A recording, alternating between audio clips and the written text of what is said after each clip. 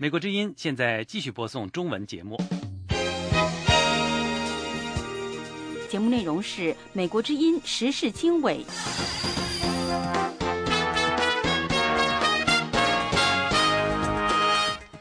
各位听众大家好，欢迎收听美国之音时事经纬。今天是3月10号星期天，我们从美国首都华盛顿现场播出这次节目，我是齐永明，为您介绍这次节目的主要内容。委内瑞拉4月14号举行总统大选。94岁的曼德拉住院接受常规检查。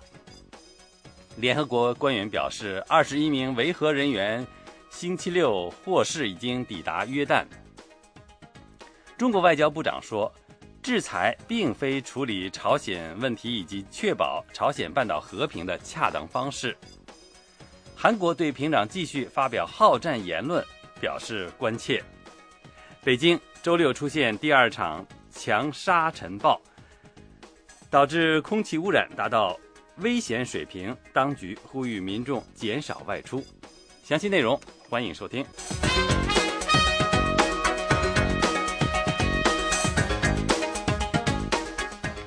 美国之音时事经纬，首先为您报告一组最新的消息。委内瑞拉选举委员会表示，将于4月14号举行总统大选，接替这个星期早些时候因癌症而过世的查韦斯。委内瑞拉选举委员会星期六公布了这一消息。一天前，委内瑞拉副总统马杜洛宣誓就职临时总统。马杜洛被认为是很有可能在4月份的选举中赢得胜利的人选。分析人士指出，反对派人士一度挑战查韦斯的卡普里莱斯胜出的可能性不大。卡普里莱斯目前担任委内瑞拉一个省的省长。查韦斯的葬礼在星期五举行，有18位来自拉美国家的元首以及其他国家的领导人出席了查韦斯的葬礼。美国方面也派遣了一个外交使团。南非的和平象征前总统曼德拉昨天晚上在医院度过。南非总统办公室表示，曼德拉星期六住进医院接受例行的身体检查。总统祖马的发言人说，今年94岁的曼德拉住进了首都比勒陀利亚一家医院。他说，医生只是对这位诺贝尔和平奖获得者和前总统进行体检，没有什么值得震惊的。曼德拉去年12月曾因肺部感染住院。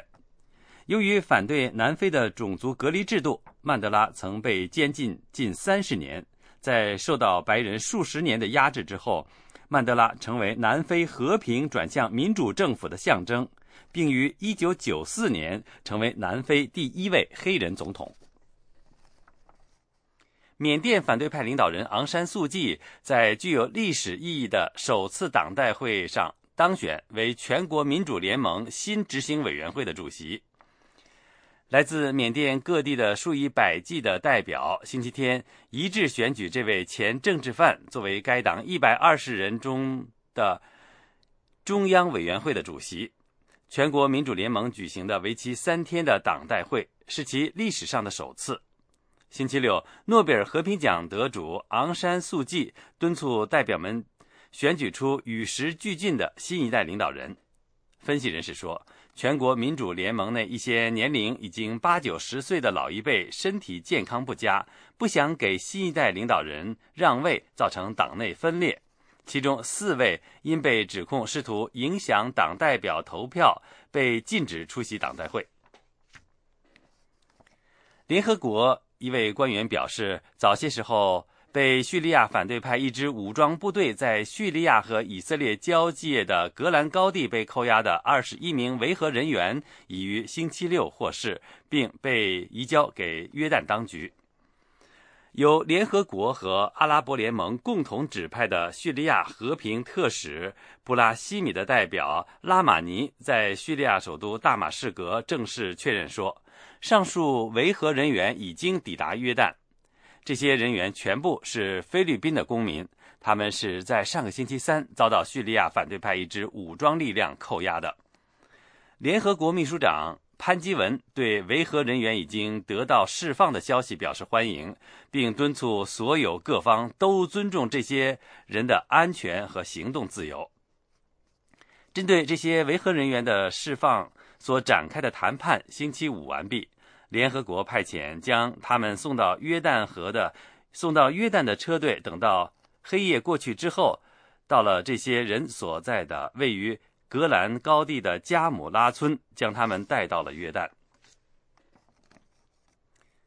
福克兰岛上的居民星期天和星期一投票决定是否希望继续保留为英国领土。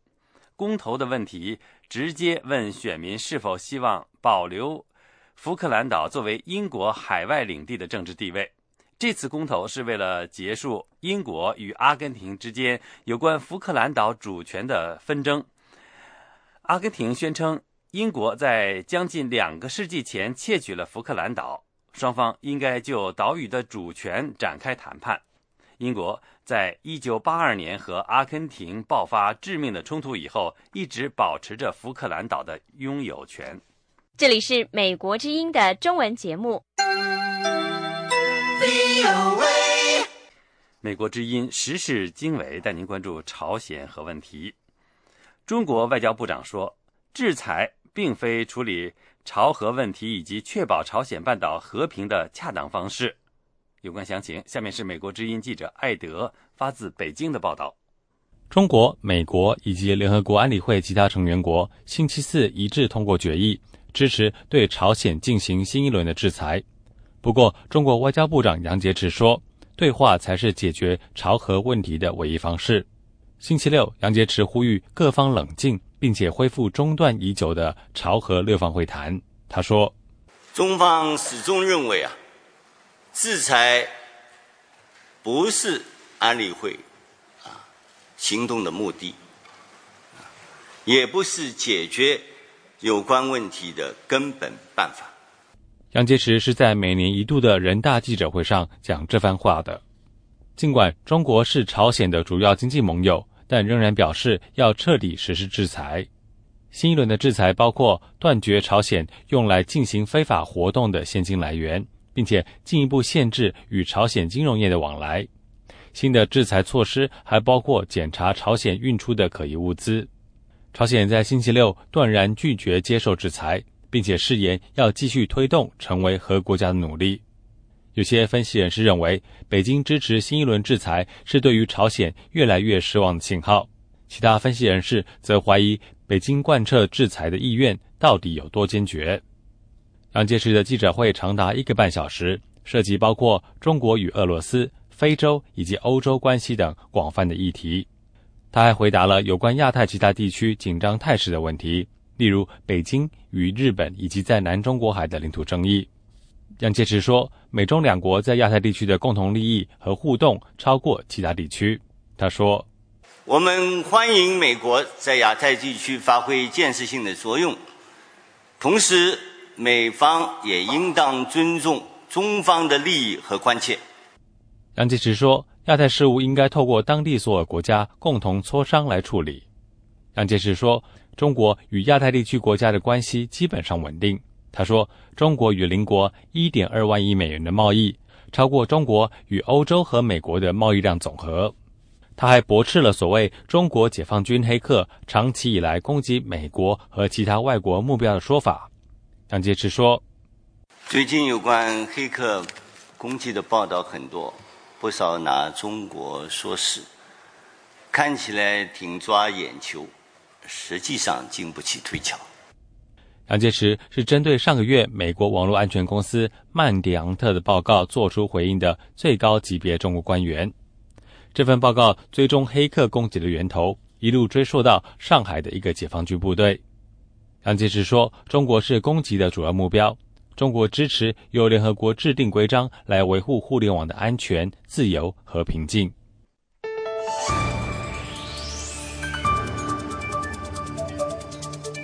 这是美国之音的中文广播。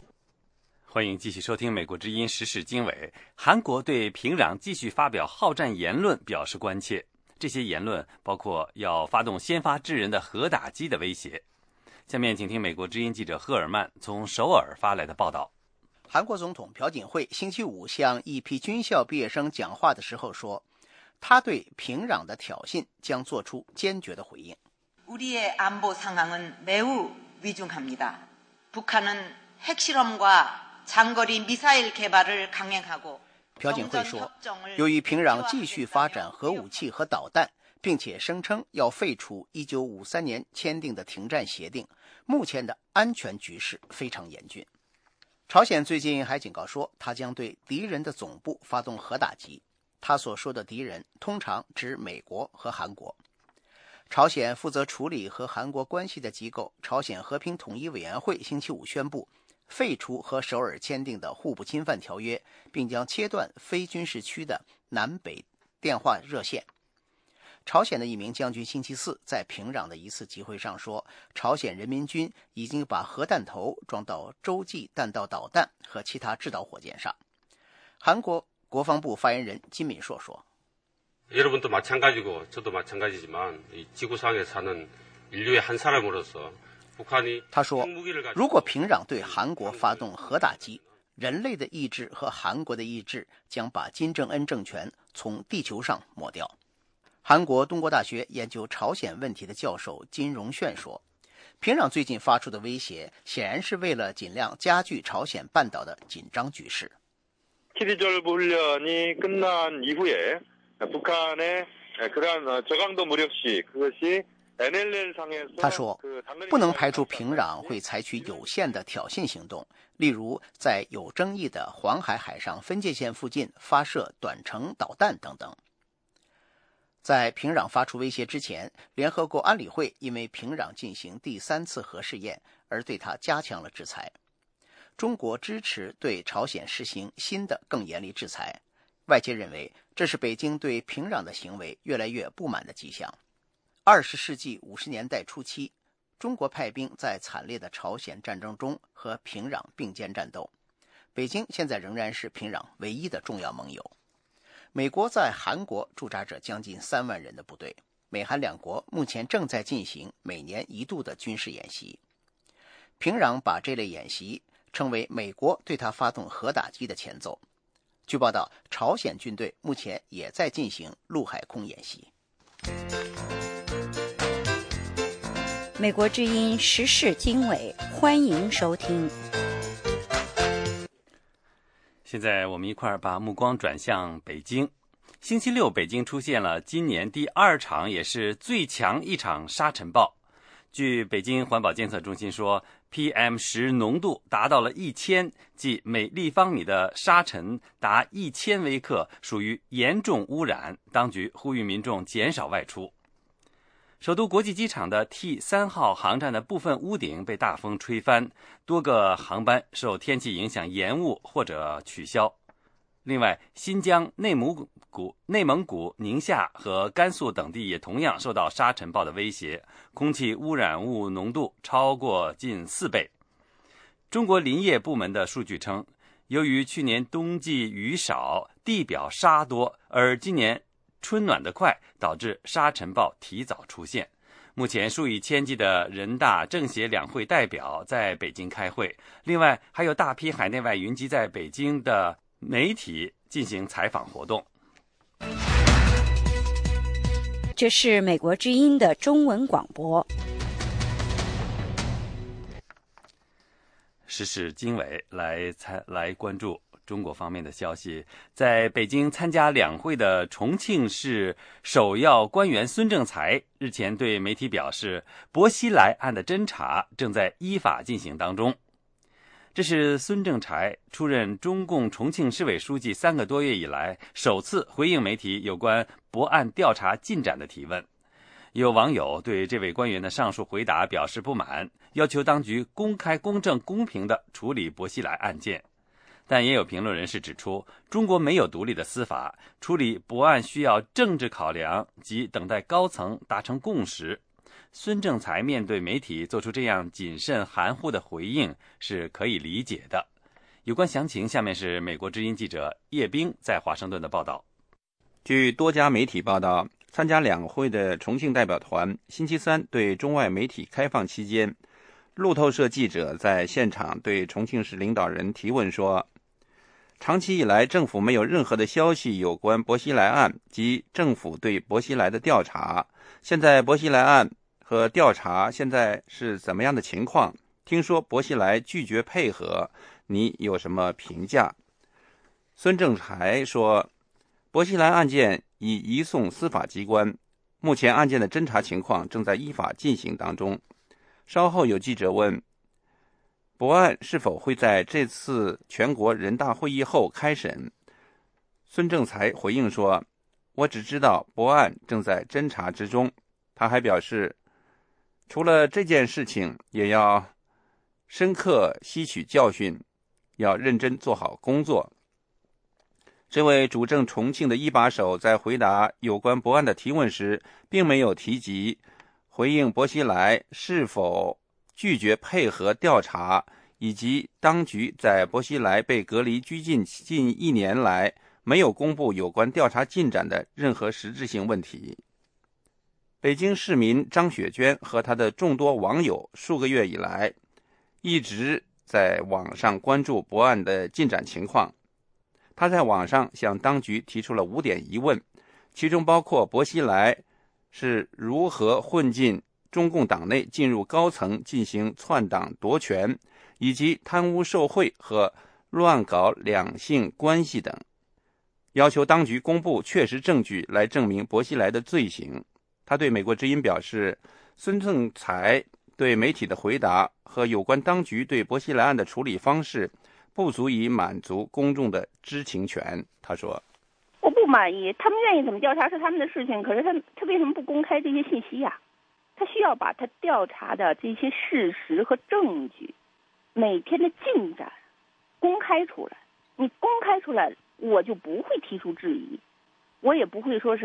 觉得你在藏着掖着去做调查。你是在做调查还是在做伪造的证据？这个我也是比较怀疑的。为什么要藏着掖着？真正要调查的话，光明正大的，然后把结果告诉大家就可以了吗？为什么我们到现在什么都不知道，天天在猜测？旅居加拿大的前香港文汇报驻大连记者姜维平长久以来密切关注错综复杂的薄熙来案。他对美国之音表示，他认为孙政才以谨慎含糊的措辞来回答媒体的有关提问是可以理解的。他说，中国没有独立的司法系统，在处理薄熙来这个问题上需要2个因素，一个是证据，另一个是共识。这个共识不是我们老百姓的共识是什么呢？中南海最高领导层的共识。这个共识目前还没有完全的达到一致，就是说哪些事实可以公布，哪些不公布，他要考虑到什么呢？执政党的利益，他要考虑他们的权利怎么能够维护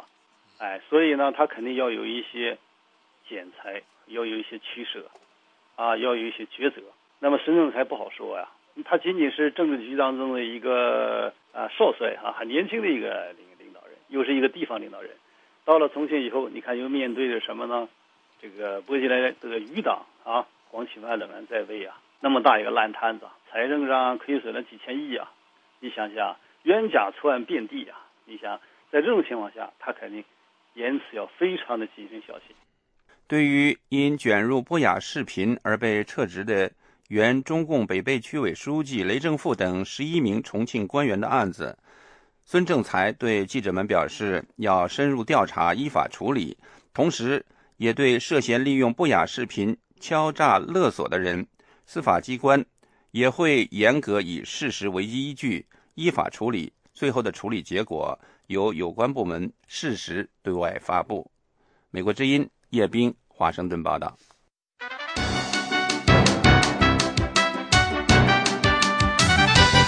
这是美国之音的中文广播。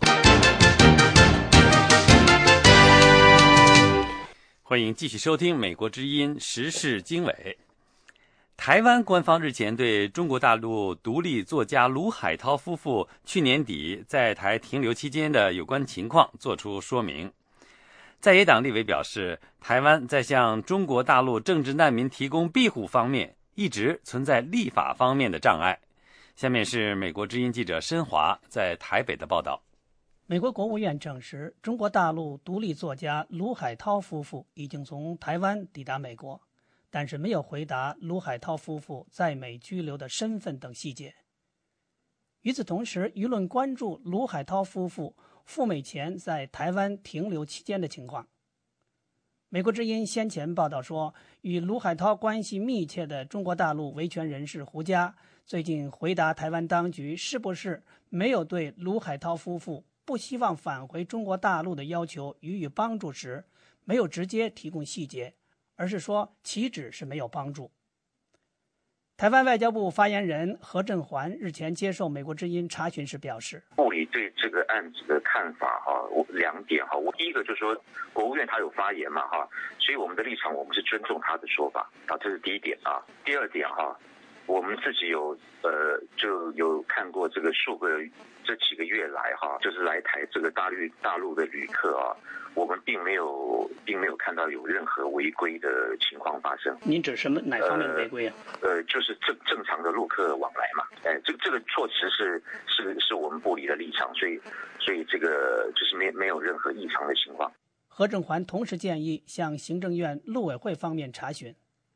陆委会向美国之音提供了书面答复。陆委会说，卢海涛夫妇于去年11月间以自由行方式申请来台观光，期间确实2度临时到陆委会要求会见，陆委会也由同仁出面接待。陆委会表示，卢姓夫妇在与本会同仁的对话中多次表达希望透过自由行方式体验台湾的生活方式，并希望了解我政府目前对大陆民主运动的观点与支持的做法，亦主动提及取等在大陆与相关维权人士的互动情形。据查，本会接待同仁当时既已强调我政府对大陆民主深化的期待及长期关切大陆异议及维权人士的积极立场，也多次呼吁大陆方面正视大陆人民的需求，同时持续透过两岸协商与交流机会传达民主、自由与人权等多元价值，并欢迎大陆人士皆透过观光等交流机会体验台湾的生活方式，进行相互了解。陆委会书面回应还说，5年来两岸关系的发展加速了两岸社会在制度与价值领域的相互影响与学习。我们期盼海峡两岸各界共同珍视民主、自由、人权等普世价值，为进一步拉近彼此的距离做出努力。台湾民进党立委萧美琴3月10日下午在一次公开活动中回答美国之音就卢海涛夫妇事件的提问时说，立法院朝野围绕难民法一直存在争议，导致藏人以及中国大陆异议人士等在台湾寻求政治庇护的困难。我们现在没有一个政治庇护的一个法律架构让很多包括中国的民运人士到台湾来，他们在台湾的居留跟工作权其实都受到了很大的限制那我们希望经由难民法的推动让这个经济难民、政治难民让全世界希望能够没有办法回到自己故乡但是还继续为民主人权奋斗的人在台湾能够有一个安身立命的地方。长期在台湾生活的美籍华裔诗人贝岭对美国之音说，如果说卢海涛夫妇选择流亡，台湾自然应是他们的首选，因为这是距故土最近的地方，文化大环境以及地域环境为他们生活和工作提供了沃土。他对台湾这方面的政策落差表示遗憾。新闻报道说，卢海涛感谢美国政府向其提供的协助，不过华盛顿及其驻台驻京机构以及台湾政府处理这次事件中的作用等内情仍有待进一步厘清。美国之音记者申华台北报道。欢迎继续收听美国之音的中文广播。积极参与公民维权行动的北京独立作家卢海涛和妻子3个月前在台湾获得美国的协助和保护，已经抵达华盛顿地区。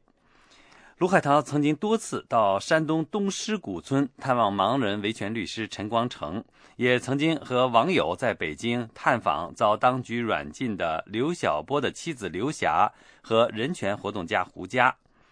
他是继陈光诚之后，通过美国驻外机构获得美方保护的又一名中国大陆维权人士。这个案件是中共领导层18大换届以来涉及美中和美台关系的首例政治庇护案。下面是美国之音记者叶冰的报道。美国国务院美国东部时间3月7号下午证实，卢海涛夫妇目前在美国。国务院发言人卢兰在例行简报中说I can confirm that he and his wife are in the United States. As you know, we don't confirm or deny asylum issues. 我可以证实卢海涛夫妇目前人在美国。你知道我们不会证实也不会否认有关政治庇护的问题。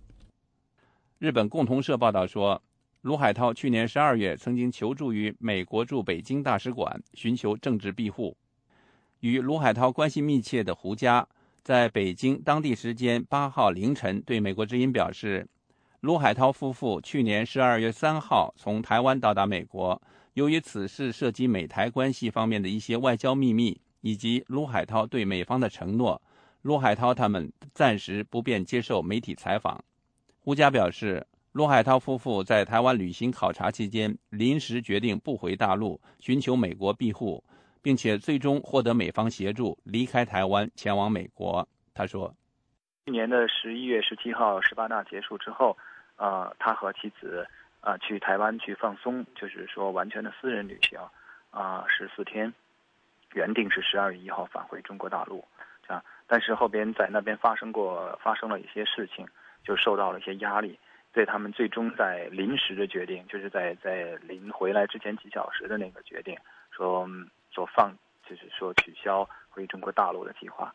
最后他们是从台湾在12月3号的时候赴美的。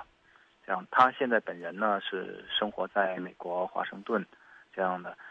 在整个的这个过程中的话，就是这一次的事件中，美国的国务院给了非常大的帮助，包括美国的驻京的使馆，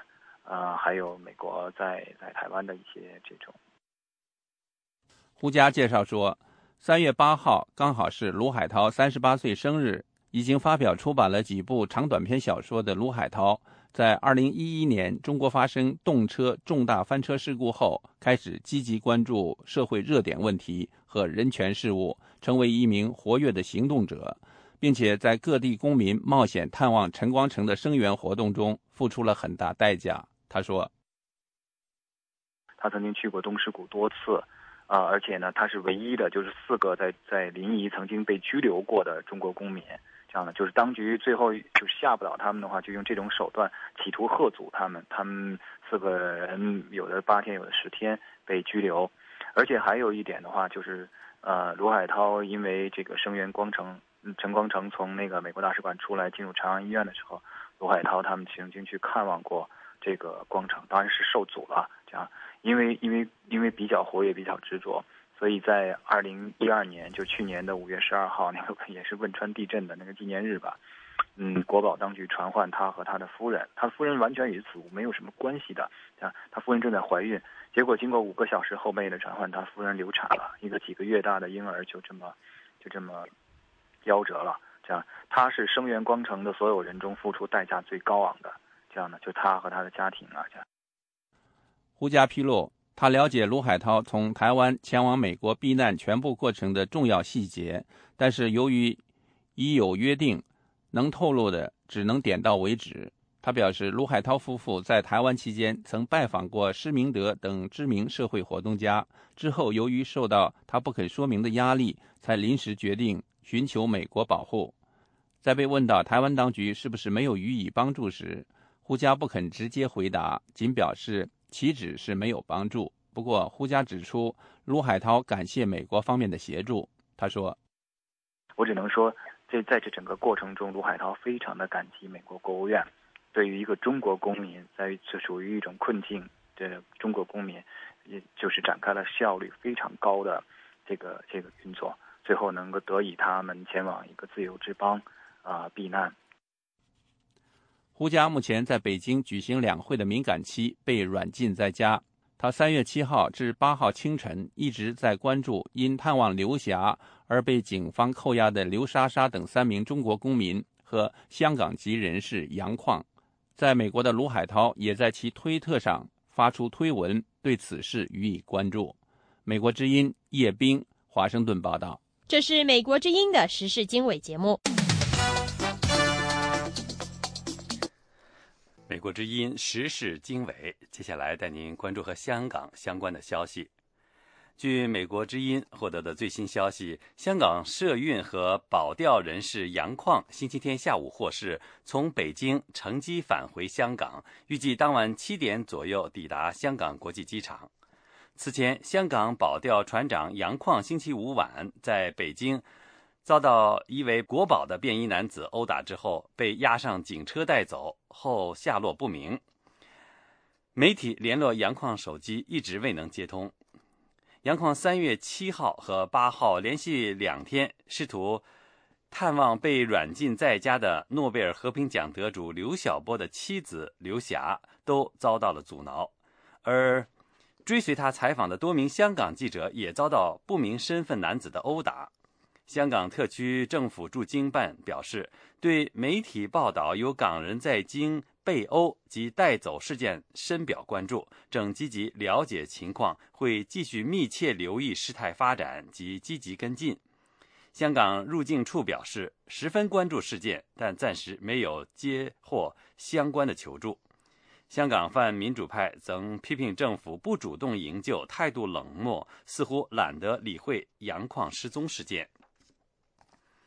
香港民主派对北京高层近日提出未来香港特首普选要有筛选条件表示关注，认为有违民主的原则，不能够接受。中央驻港机构中联办的主任张晓明近日在出席港区人大代表小组会时，提出香港特首普选的3个条件，即爱国爱港、中央信任和港人认同。张晓明还表示，特首普选一定要有筛选。有香港学者表示，北京提出的条件是表明特首人选一定是要亲北京的建制派。工党主席立法会议员李卓人说，北京的意思是泛民主派不能做特首，这不可能是真普选。国民党党魁立法会议员梁家杰大律师表示，这是要筛走民主派，不符合基本法。这是美国之音的中文广播。香港多个泛民主派政党和团体3月9号前往中央政府驻香港联络办事处抗议香港记者两会期间在北京采访民运人士、探望诺贝尔和平奖得主刘晓波被软禁的妻子刘霞时遭到野蛮殴打的事件，要求严惩肇事者，保护记者在中国大陆采访自由和人身安全，并呼吁释放仍在狱中的刘晓波和被软禁在家的刘霞。有关详情，下面是美国之音记者海燕的报道。香港多位记者3月8日下午在北京采访香港民运及保钓人士杨匡，尝试探望诺贝尔和平奖得主刘晓波的妻子刘霞时，遭到多名不明身份男子阻挠采访并遭到殴打，引发香港媒体权益组织、人权组织、泛民政党等各界的强烈谴责。香港特区政府也发表声明，对事件表示严重关注，而一些亲北京的建制派人士和港区人大代表也出面表态，要求有关部门跟进调查事件。泛民主派的民协、社民联和民主党的成员星期六上午和中午分别从港岛的西区警署游行到中联办抗议，谴责殴打香港记者的暴行，要求中国有关部门彻查事件，保证香港媒体在中国大陆采访的自由和人身安全。他们还接受了现场的几十家香港电子和平面媒体记者的提问采访，香港多家电视台进行了现场报道。率领20多位社民联成员抗议的香港立法会议员梁国雄在抗议现场对美国之音表示，殴打香港记者的情况绝对不能令人接受。他们强烈要求中国政府保障媒体的自由采访，并保证记者的人身安全。梁国雄说，光天化日底下记者给打了，去看刘霞的人给再打一次，那还有公平吗？和天理吗？另外，香港民主党的近10位成员在副主席蔡耀昌和民主党立法会议员胡志伟带领下，也前往中联办抗议。他们将抗议书张贴在中联办大门的墙上。民主党副主席蔡耀昌在抗议现场对美国之音表示，民主党强烈谴责殴打香港记者的行径，要求中国政府严肃调查事件，并予以公开说明。蔡耀昌说，可以看到内地政府对采访言论自由的保障严重不足，所以民主党强烈谴责。我们还要求中国内地的政府严肃地调查，并且要保障未来包括香港记者在内的采访自由以及人身安全。由于中联办方面像往常一样没有人出面接收泛民政党和团体的抗议书，抗议人士将一些抗议标语扔进中联办的院内。香港警方出动相当的警力在现场维持秩序，整个抗议活动比较平和。另外，据最新消息，香港保钓船长杨匡星期五晚10点多在北京丰台区正常庄西府怡园小区看望北京维权人士葛之慧后被警车带走，到目前仍没有任何消息，引发外界关注。香港民运及保钓人士杨匡星期四傍晚曾和维权人士刘莎莎等4人到刘霞住楼下打开写有刘霞大家支持你的横幅，但很快就遭人阻止。杨匡等人一度被警方带去派出所，直至凌晨3时才获释。杨匡表示，他这次行动是要唤起社会关注中国大陆意见人士的状况。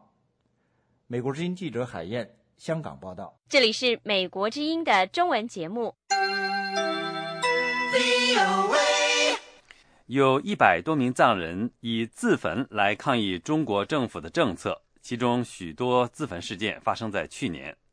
在目前人大举行会议期间，来自西藏自治区的官员不断接到记者关于西藏不稳定问题的提问。下面请听美国之音记者桑特发自北京的报道。数月以来，中国的西藏高原各地不断发生学生、农民、出租车司机和僧侣举行示威和自焚的事件。西藏自治区的高级官员重复以前的说法，声称加强经济发展会使这种局面有所改善。西藏自治区人大主任白马赤林说，我们西藏人也要在观念的更新上要跟东南沿海的同志学习，让到西藏来能够发财。我们西藏人呢，你发财我发展，你发大财，我们在西藏呢能够带动大发展。中国多年来不断改善西藏的基础设施，建筑高速公路和其他道路，以改善边远地区的交通，并且改善僧侣的居住条件。不过，批评人士说，这些投资并没有平息一些藏区的抗议活动。维瑟是著名的西藏活动人士和博客作家，他记录了西藏的抗议活动。表面上有吃的有穿的，或者是怎么样，好像是生活上好像不错，但是精神上是很屈辱的一个过程。所以在这样的一个过程当中，这种不平衡的状态越来越大之后，慢慢的话就会有反抗呀等等，有抗议啊这样的就会发生。其实这种也是这些年间都这么在有发生的。中国动用警力严厉镇压这些抗议，加强对寺庙的监控，并且逮捕了数以百计的异议人士。当局宣布，任何煽动自焚的人都将被控谋杀，并且说西藏的抗议活动是流亡印度的达赖喇嘛的追随者策划的。人大代表白马赤林星期五说，已经掌握有关证据。有些证据现在不便在这里给你们透露。我说实话，你比如说他自焚，他真的是想死就高高兴兴的去烧死吗？可能吗？所以这一点上不要纠缠，还是这一句话，自焚本身就是不道德、不人道的行为，我前面已经讲过了。人们普遍认为，中国新的领导层不会改变对西藏抗议活动的政策，也不会和达赖喇嘛的代表举行谈判。自从2010年1月以来，双方就再也没有举行过会谈。美国之音时事经纬，欢迎收听。一块儿来关注西藏方面的问题。今年3月10号是中国军队1959年进军西藏，达赖喇嘛带领10万多藏人流亡印度54周年。全球流亡藏人计划在欧洲、北美和亚洲等地举行纪念游行和集会。藏人称1959年的拉萨事件为起义抗暴，中国官方则称是平息西藏武装叛乱。流亡藏人星期天在流亡政府所在地的达兰萨拉举行纪念集会，藏人行政中央司政洛桑森格发表讲话。洛桑森格在谈到西藏目前局势时表示，自2009年以来，西藏境内已经有107位藏人自焚，其中90位丧生。他说，藏人自焚的根源是中国政府对西藏的占领和越来越残酷的镇压。中国政府称藏人自焚是受到西藏分裂分子的煽动。洛桑森格呼吁藏人不要采取惨烈的自焚抗议方式，并要求中国政府尊重西藏人民的意愿，改变目前的强硬政策。洛桑森格重申全力坚持达赖喇嘛提出的寻求真正自治的中间道路，期待与中国政府进行解决西藏问题的有意义的谈判。这是美国之音的中文广播。另一则也是和中国两会相关的消息，中国访民首次成功进入人大代表的议事厅，当面向代表们陈述冤情。有观察人士指出，这是中国访民历史上第一次进入代表团所在地，向人大代表当面陈情。他希望将来能有更多的访民进入人民的殿堂。有关详情，下面是美国之音记者杨明在香港的报道。据64天网的消息，天津维权人士刘勇和郑玉明3月7号下午肩负着中国访民的重托，成功地进入了北京复兴门工会大楼山东代表团议事厅，零距离观摩了代表们的活动，并向代表反映天津的腐败导致刘勇的女儿无法上大学的冤情。两会期间，北京高度安全戒备，任何被当局视为访民的社会闲杂人员都很难接近人民代表，进入代表团所在地更是难上加难。尽管如此，一个偶然的机会让刘勇成为第一个进入代表团所在地的中国访民。天津访民刘勇说，就是那么一个很好的机遇让我给赶上，也算我幸运吧。应该是安保特别的严，包括里面也有便衣也很多，他们可能看我不像上访的，他们就没这么上前去阻止我。因为有的代表他也不是说完全在里面都带着代表证。刘勇向一位山东人大代表陈述了过去10年的上访历程。他说，我请求您给我帮个忙好不好？我说我有问题需要反映，我就把那个情况都跟他说，我是孩子上大学的问题，已经10个年头了，没有人管我，没有人帮我解决。我说请求您帮我把我这个问题向高层帮我反映。他说的好，有机会我一定帮你解决。刘勇说，虽然这位代表没有收下他诉说冤情的上访材料，但作为一位访民能有机会当面向代表诉冤，很值得庆幸。他说，在中国目前的制度下，人民代表不是人民选举的，但尽管如此，他仍然希望这些代表能代表人民说话。我去的目的也是希望他能够代表不光是访民，代表广大的人民群众，把当前社会的这些个弊病都反映给高层，让高层制定出更好的措施，体现民生，使这些个千百万的访民的问题得到解决，使他们能够过上平静的生活。这是我的心愿，我的想法。刘勇原是天津某中专的教务人员。2004年，他女儿高考时考了517分，远高于录取控制线472分。刘勇的女儿分数线虽然不及第一志愿的录取分数，但却超过第二志愿的分数线。但是他说，由于当时天津教育界的腐败，有关人员根本没有给他女儿投档，致使他女儿以高分数落榜。刘勇说，2004年天津街头流传着高考第一志愿没有录取的，只要花钱买名额，不够分数线也能上大学。作为单亲母亲，女儿的教育是刘勇的头等大事。女儿考了高分却上不了大学，这个事实让刘勇无法接受。为了还女儿一个应得到的权利，刘勇从此走上了上访之路。刘勇说，当时的天津市委副书记邢元敏2007年曾专门为此做过批示，甚至都安排好刘勇女儿上的学校和学习的专业，但到下面具体执行时，承诺变成了一张空头支票。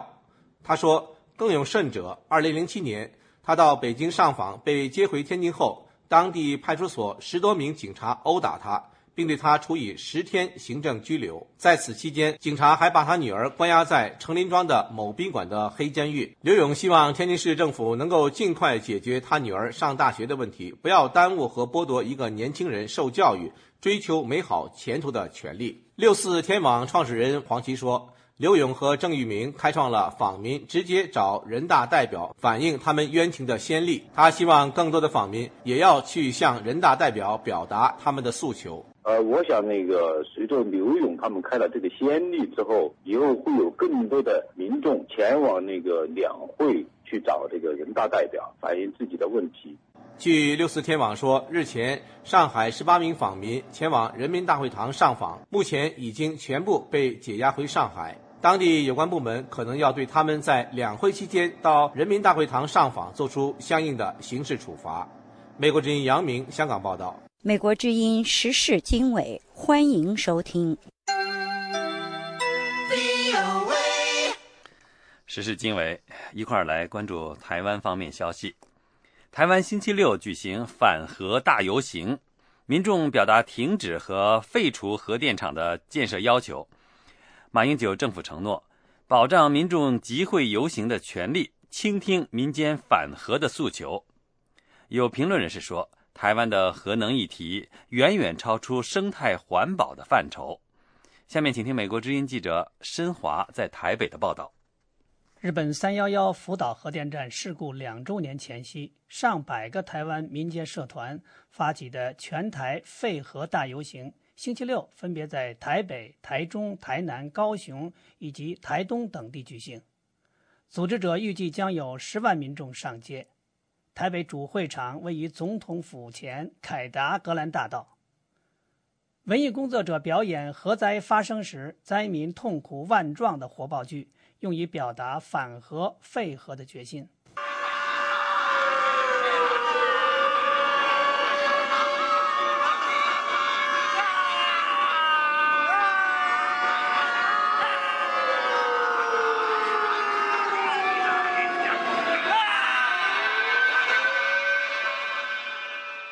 活动组织者绿色公民行动联盟理事长赖伟杰对美国之音说，日本福岛3·11事件2周年前，台湾各界公民团体共同发起，希望把危险的核能市场终结掉，希望让台湾未来能够免于核灾的恐惧，这是我们今天上街最主要的诉求。组织者还提出全面检讨台湾的核废料政策，停止台湾现有3座核电站运行等要求。台湾社会围绕核能发电议题争论中反复提到的所谓核4，是指兴建中的龙门核电厂及台湾第4核电厂。日本福岛核电事故后，是否续建核4问题愈加尖锐。台湾目前有4座核电厂，其中3座位于台湾岛最北端，距人口稠密区很近。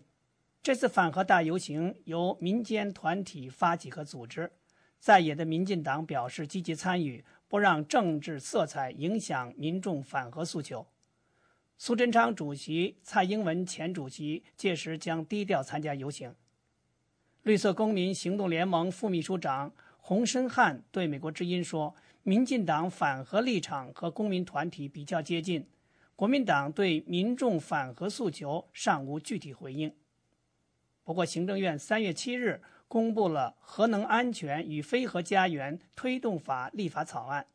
发言人郑丽文说：3月9号，各地将会有4场推动非核家园的集会游行活动。集会游行是宪法赋予人民的基本权利。针对非核家园他们所做的诉求，院长也提示，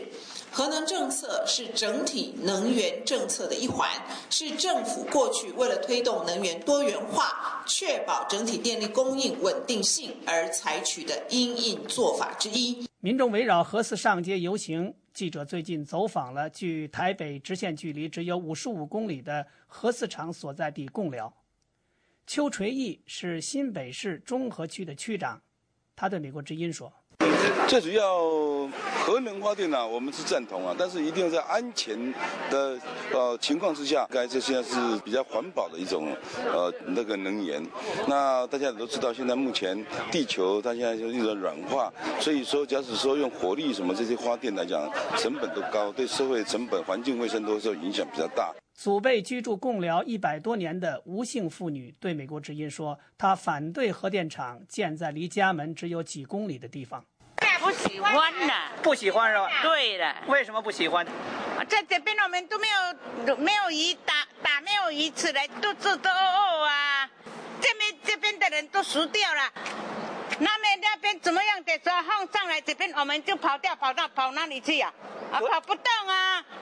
跑。对啊，风就来了，我们跑得到吗？这边就死了，还要跑到哪里去了？不要做比较好啦，尽量不要做啦，我们都住在这边啦。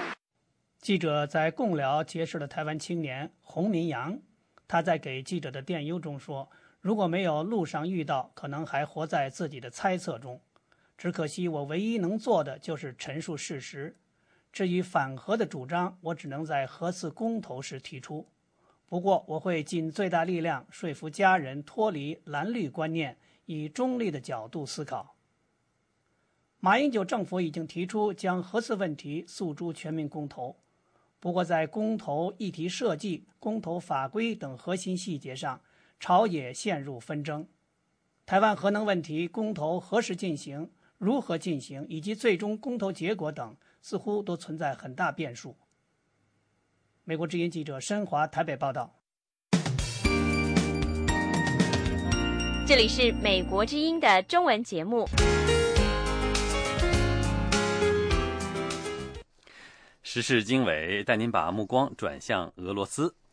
前苏联领导人戈尔巴乔夫呼吁俄罗斯的民主进程不应停息。他批评最近通过的许多法律，称这些法律侵犯公民权利，并指称普京的许多亲信牵涉腐败。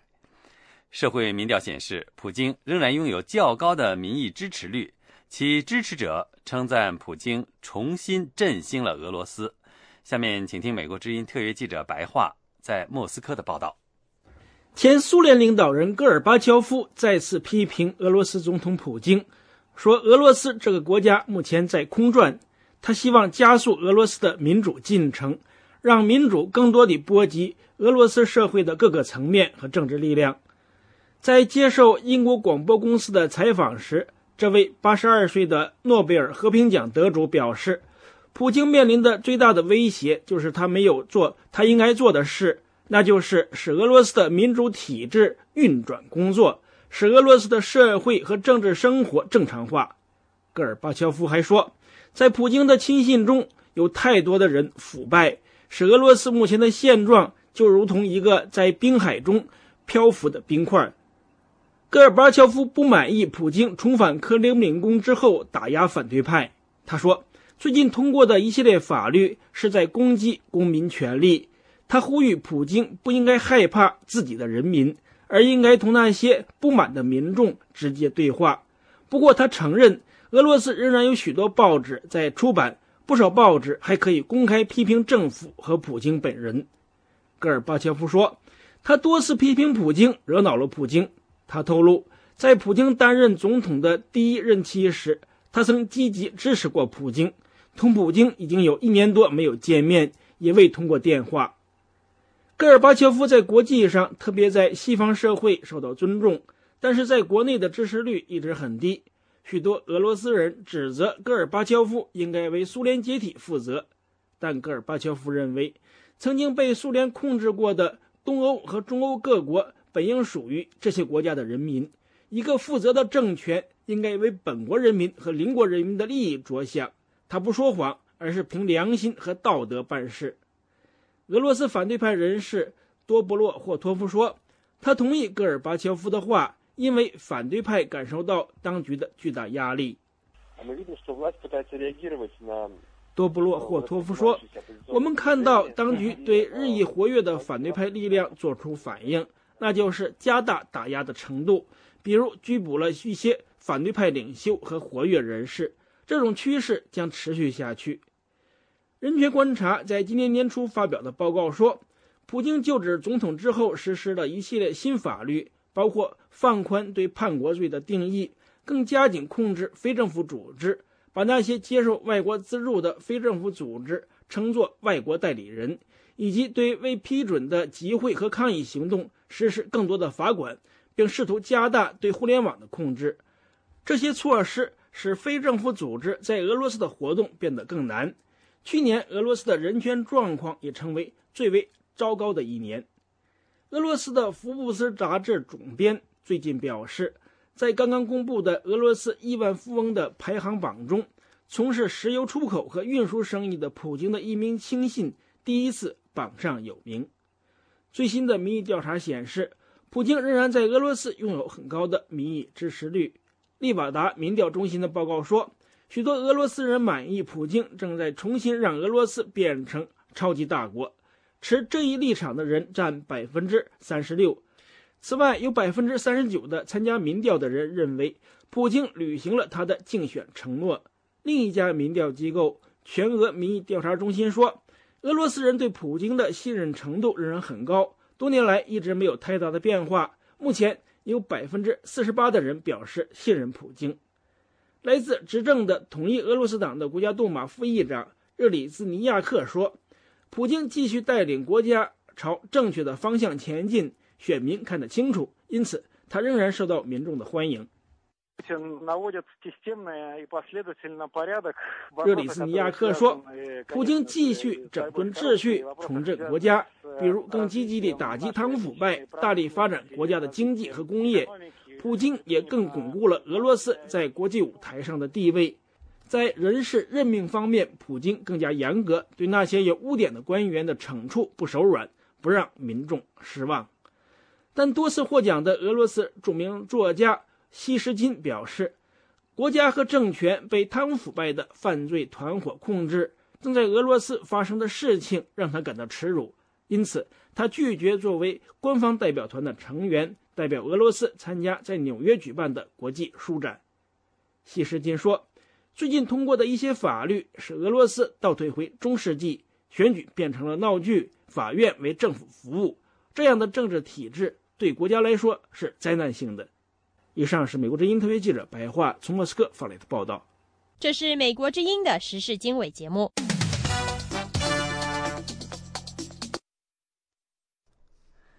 带给您两则最新的消息。中国国务院披露了政府机构重组计划，以减少繁文缛节的官僚体制，减轻行政干预企业和社会问题。根据重组计划，国务院下属部门数量从27个缩减为25个，有的部门和机构将被合并或重组。国务委员马凯在人大会议上说，有些部的权力过大，而在有些政治理论问题上，而在有些治理问题上，他们却无能为力。国务院星期天向人大提交的这个方案是中国30年里的第7次政府重组计划。委内瑞拉定于4月14号举行总统选举，接替已故总统查韦斯。委内瑞拉各政党正在准备紧张的竞选。查韦斯1年多之前罹患癌症，于上星期不治身亡。